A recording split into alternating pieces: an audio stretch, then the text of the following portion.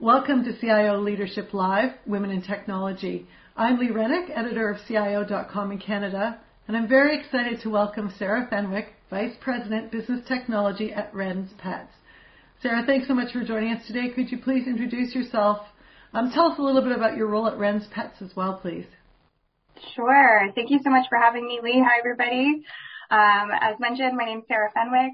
I am the Vice President of Business Technology at Wren's Pets. I've been there for about 8.5 years now. My responsibilities are pretty vast, but they cover the entire tech stack at Wren's. So I'm responsible for finding efficiencies in the software, sourcing new software and new tools for the team to use. And then I'm also responsible for all of our data management, integrity, business intelligence, reporting, and our kind of an analytics suite, let's say. Wow, so really responsible for many, many facets and parts of the business, or feeding into them or out of them in the business. I really appreciate you telling us about your role there. So I really do appreciate you joining us here today, Sara. This series has been created to support CIOs and senior tech leaders in their business and leadership journey. So wanted to really talk to you a little bit about your career path. We had a chance to talk about a week ago, and you provided some really cool insights on your own roadmap and road path to your role career at Wren's Pets, especially as a woman. Are there any lessons learned that you could share around that? Yeah, for sure. So yeah, my entrance into the tech space was a little bit unorthodox. But it all kind of started, I guess, my mom actually is a licensed electrician, which is really rare, especially at her time growing up. So she was in the trades and in kind of more of a STEM area. So growing up, it was a little bit easier for me. I wasn't raised with any notions of what a female should do with their career, and it kind of left all of those doors open to me. I had plans to be a veterinarian. So I have a degree in biology, so it's in STEM, but not really relevant to business technology. So as I was going through school, worked in retail, as you do, to kind of pay the bills. And when I got out of school, I kind of had fallen out of love with being a veterinarian, but still was interested in the pet and companion animal space. So a job posting kind of came up at Wren's Pets, and it was for reception and accounts receivable. So that was my entry level into Wren's Pets. So I started there and kind of quickly gained steam with my skill set. So I started in accounts receivable, quickly took on payroll. So I was running the payroll there for a few years. And a big part of my workload there was helping the stores balancing their daily cash balancing, helping them with any accounting questions they had. Because of my background in retail, I had a really good rapport with the managers and the store staff and kind of understood their struggles. So when we were looking at implementing a new ERP in 2015, they asked if I wanted to design the POS. So to help it make it a little bit more efficient, make it run based on all of the feedback I had gotten from the store. So I took that on and kind of ran with it. So it really highlighted my communication skills, organization skills, problem solving skills, and that really shone out during that launch period. So that led the company to kind of create a role for me as an internal systems manager within the company, and it was my job to make sure all of those new ERP rollouts went smoothly, that we added communication tools and we could understand the problems, and I was quick at understanding the software and being able to communicate the issues or the solutions that we had promoted to the store staff. So a few promotions later, throw in a few web re-platforms, some new tech rollouts, and then a pandemic. And here we are now as a VP. But yeah, the biggest tip I could give as a woman in tech, especially with my non-conventional entrance where I don't really have an IT training, formal training anyway, is to really know and invest in your own personal skill set. So make sure that skill set, you know what it is and that it's invaluable to the organization. So that natural aptitude for technology that I had combined with that kind of curious mindset that I have really has gotten me quite far in my career. So that would be my biggest tip. That's amazing. And actually, you didn't mention this to me before, but your mom being in, you said she was an electrician. Just that, I guess the ability, to be able to see someone in a non-gender stereotyped role as as somebody who you look up to must have just For been sure. amazing. That's incredible. That's really amazing. Thank you so much. Yeah, you didn't realize that when you're younger, you don't realize it's strange, right? So if your parents, your mother's an electrician, and when I tell people now, they're like, oh, wow, really? And it's always kind of a surprise, but to me, it was normal, right? So it helps remove that stigma. So having these kind of conversations will help with that too. That's right, yeah, and demystifying the role of what STEM is or STEAM is. I mean, that's such a big area that so many organizations are working in with young girls who are in, grades 5, 6, 7. So we demystify what computer science means or the word science, right? So phenomenal. Thank you so much for sharing that with me. I really appreciate it. So just going back on your career journey and the work you've done throughout the years, it really sounds like you did truly learn the business and the business model. Could you tell us a little bit about how that impacts your role as the most senior tech leader in your company? I know previously we talked about the holistic view of the company. I'd love to learn more about that. Sure. So through my career here at Ren's, I've been able to see the day-to-day work of most departments, right? So I've done the actual day-to-day work myself. I've invoiced in accounts payable. I've helped in replenishment and created purchase orders. I've picked orders in the warehouse. I've worked at the stores during our promotional events, during tent sales. I ran the payroll. I've kind of touched every department in some way. So it's given me a really comprehensive and holistic view of how Ren's operates.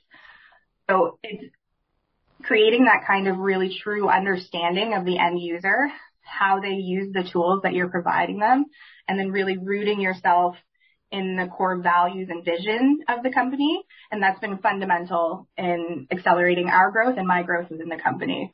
So it really, having that holistic view allows you to be nimble and really quick to act on implementing any new tech or strategy, but it also helps you be discerning. So you know what isn't going to work for your specific vertical, because every vertical within retail is slightly different. And since I'm able to understand how that new process or tool or code change or what have you will affect the department every department that it touches, it allows me to eliminate things that won't work or promote things that I think might be a good value add to the company. So it's allowed us to be really, really quick to action, especially during COVID, having limited resources. And we were very lucky and we were not slow in anything. We continued during COVID. We were able to open new stores. We launched DoorDash. So we kept innovating, and us having that holistic view and that kind of roadmap has really helped us keep the momentum going and move quickly. It also really helps you to prioritize the issues, right? So what's the most value add for the company? What is the kind of need to have right now? What is the want to have? And organize yourself. And then it gives you a lot of trust, and it gives the executive team a lot of trust in you that you really understand the problem from all aspects so that you're going to propose that best long-term solution, and you have that buy-in from the whole executive team to do so. Yeah, that's really a great point because, I was just thinking while you were talking about this about, the trust within the teams, the fact that you probably have great communication with the various components of the organization. So, you can probably, like you said, problem solve very quickly because you understand it and you've got a direct line into those people that are building that area of the business. So I think that's really great to hear about and tip for some of the people that might be watching and listening into this webinar. And it kind of leads into our next question, which is, I do follow Ren's Pets on LinkedIn, but I also have 4 dogs and a cat, so I'm there often. So see a lot of amazing growth with some of your stores across, just opening up, and a lot of great celebration around that. I know you've developed you do a lot of strategy around that. You're even, you've built some proprietary tech for this to support the growth. Can you tell me a little bit about that and the way your role supports many facets of the business? We just touched on that, but obviously the bricks and mortar store growth, the customer analytics, supporting the omni-channel sales and marketing aspect as well. Mm-hmm. Yeah, so like you said, Ren's, we're absolutely in fast-paced growth mode. It's a really exciting time to be part of the team. When I started, we only had 6 stores. We just opened our 44th. We have 2 more to go this year, and then we have another 8 at least in the pipeline for next year. So massive growth within the company. So lots of room for great opportunities for anyone out there that's looking for a role. Shoot me a note. So our goal kind of at Ren's right now is to be a national, powerful omni-channel network. And we want to be that trusted resource that people go to for all things pet, right? So our focus to kind of accomplish that has kind of been twofold. One of them is the data. Data is king right now. I think a lot of companies are really understanding and beginning to understand how valuable customer data is, customer insights, and really diving into that data to find trends and different opportunities for growth. So we really make sure that we're understanding our customers, their needs, and what they want. Pet specialty is a very unique vertical because it's kind of half grocery, half fun. You get there? So we have those kind of recurring purchases, but then you also have all the fun stuff, the leashes and collars and all of those cool things. So our customers like to be able to shop both for convenience and for like in-store. So there's no real separation between an in-store customer and an e-commerce only customer. People like to go in-store for certain things, like to have the auto ship or recurring purchases and stuff like that online.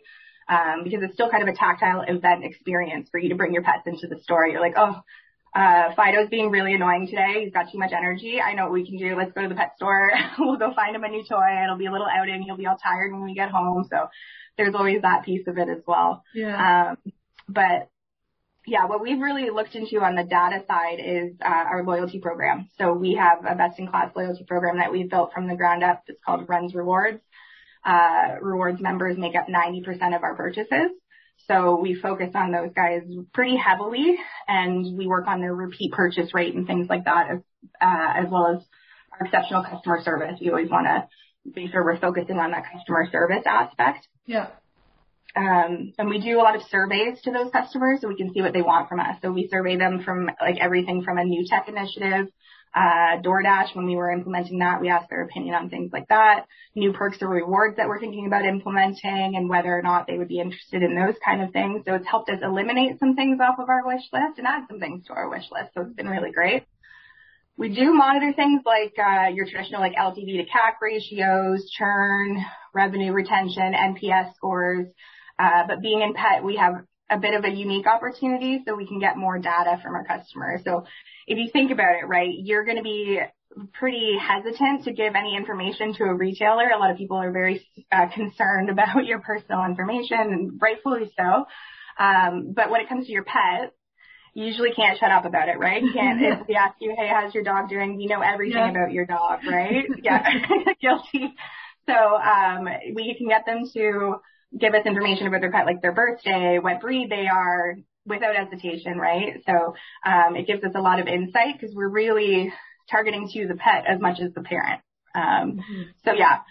We also implemented during COVID a system called Amarsis. It's a great marketing tool that we've used to resource our customer data. It's been a really fantastic ad. It gives a lot of insight into customer buying patterns, how to personalize recommendations to them. It gives them targeted, segmented marketing communications, changes their online experience based on their purchase history. So it's really about that personalization and that personal touch with our customers.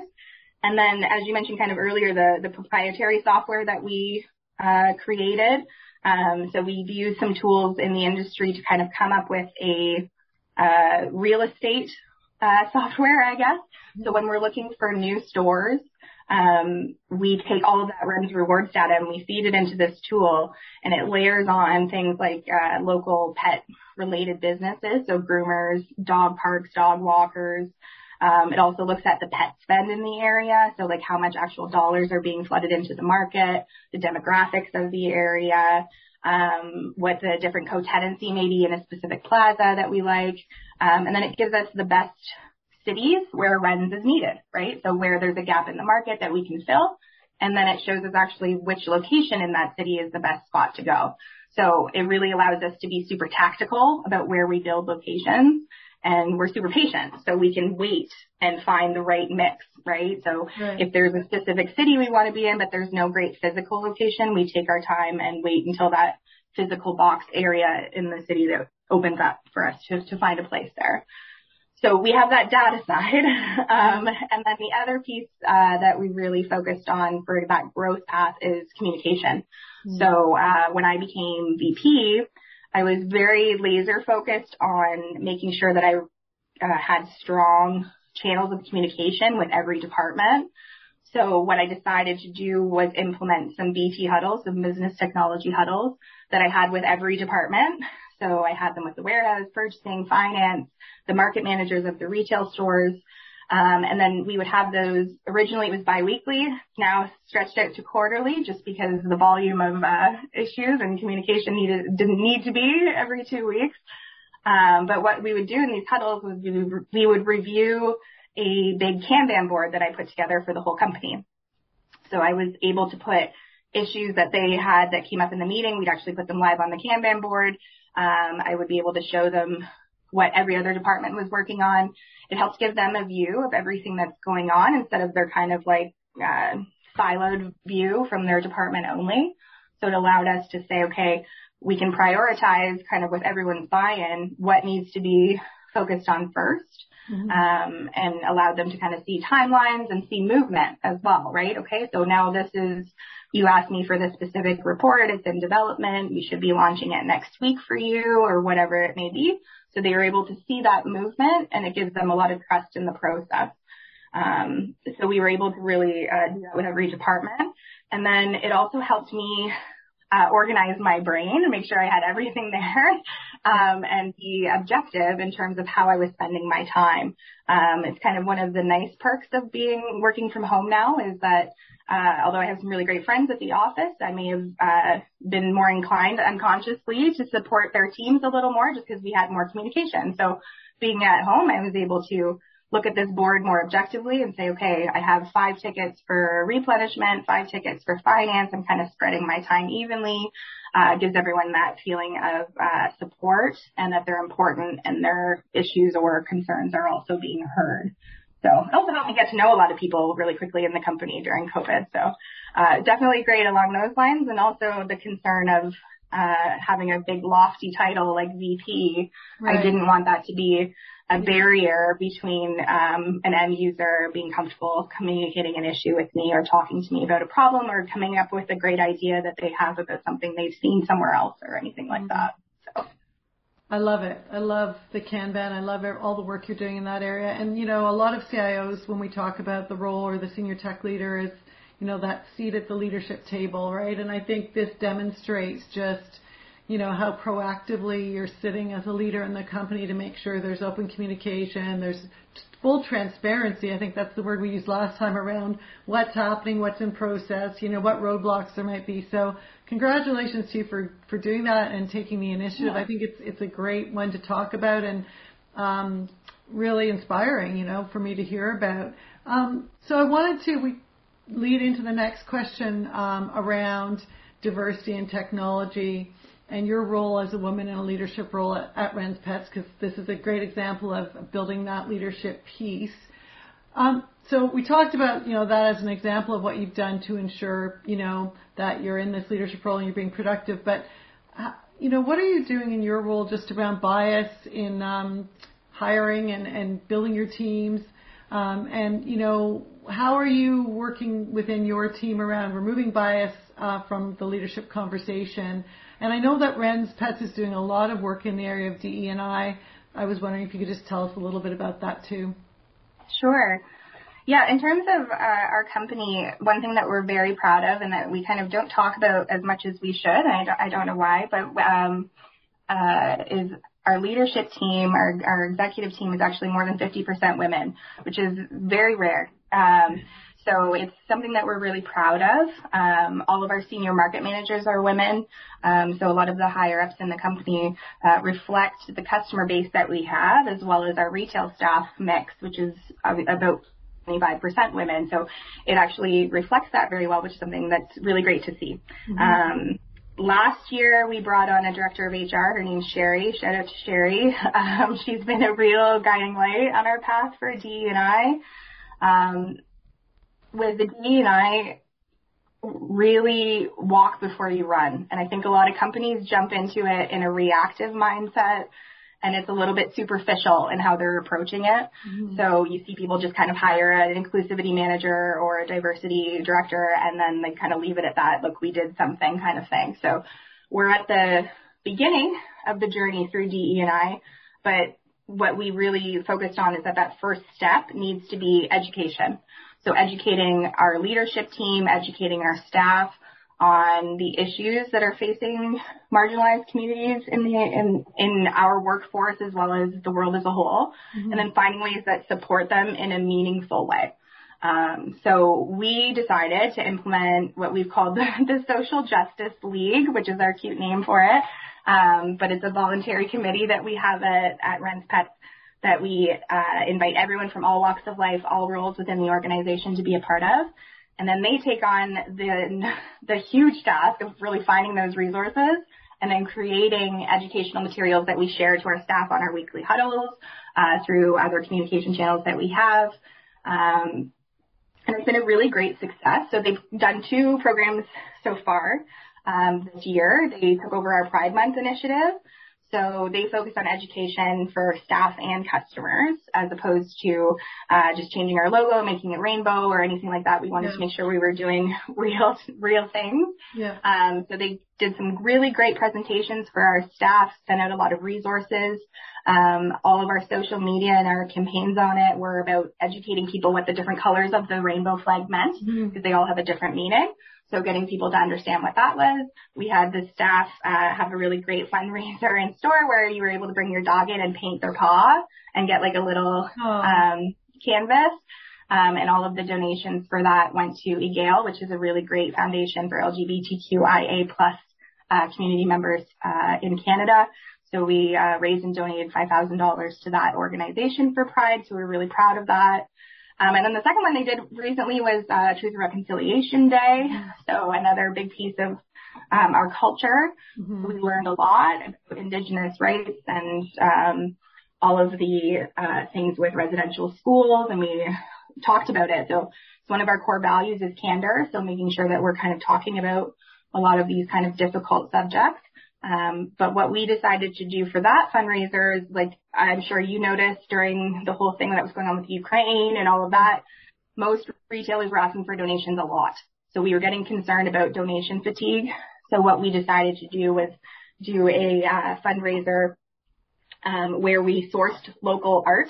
So each store went and found an Indigenous artist, sourced a piece of local artwork for them, bought it from that Indigenous artist, and then we did raffle tickets for that artwork, so we were able to support the artists, and then any money raised from those raffles were donated to the Downey Wenjack Fund. So we were really excited about how that one went. So that's kind of where we're at in terms of education.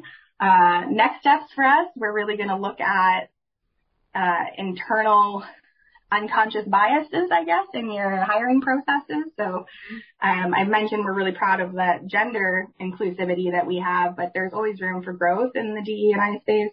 We definitely have blind spots like any other company. So we are going to be working on that to kind of root out where any of that unconscious bias lives. But I think what's going to really set us apart as a leader in this space is that the intention and the buy-in from our executive team is really there. So everybody's fully supportive in doing this and doing it correctly, and honoring kind of all of those communities that may feel not as included as they should be. That is really fantastic. Thanks so much for sharing that. And I think, for me, it's the, like you say, it's the intention. And also you just said, building education not only for your internal staff, but for your customers. I think that is a fantastic just way of approaching DE&I and in supporting and ensuring that we have, a diverse and equitable and inclusive society. Thank you so much, Sara. It's always a pleasure speaking with you. Very informative, very inspirational. I really appreciate you joining us here today. Thank you so much for having me, Lee. I really appreciate it.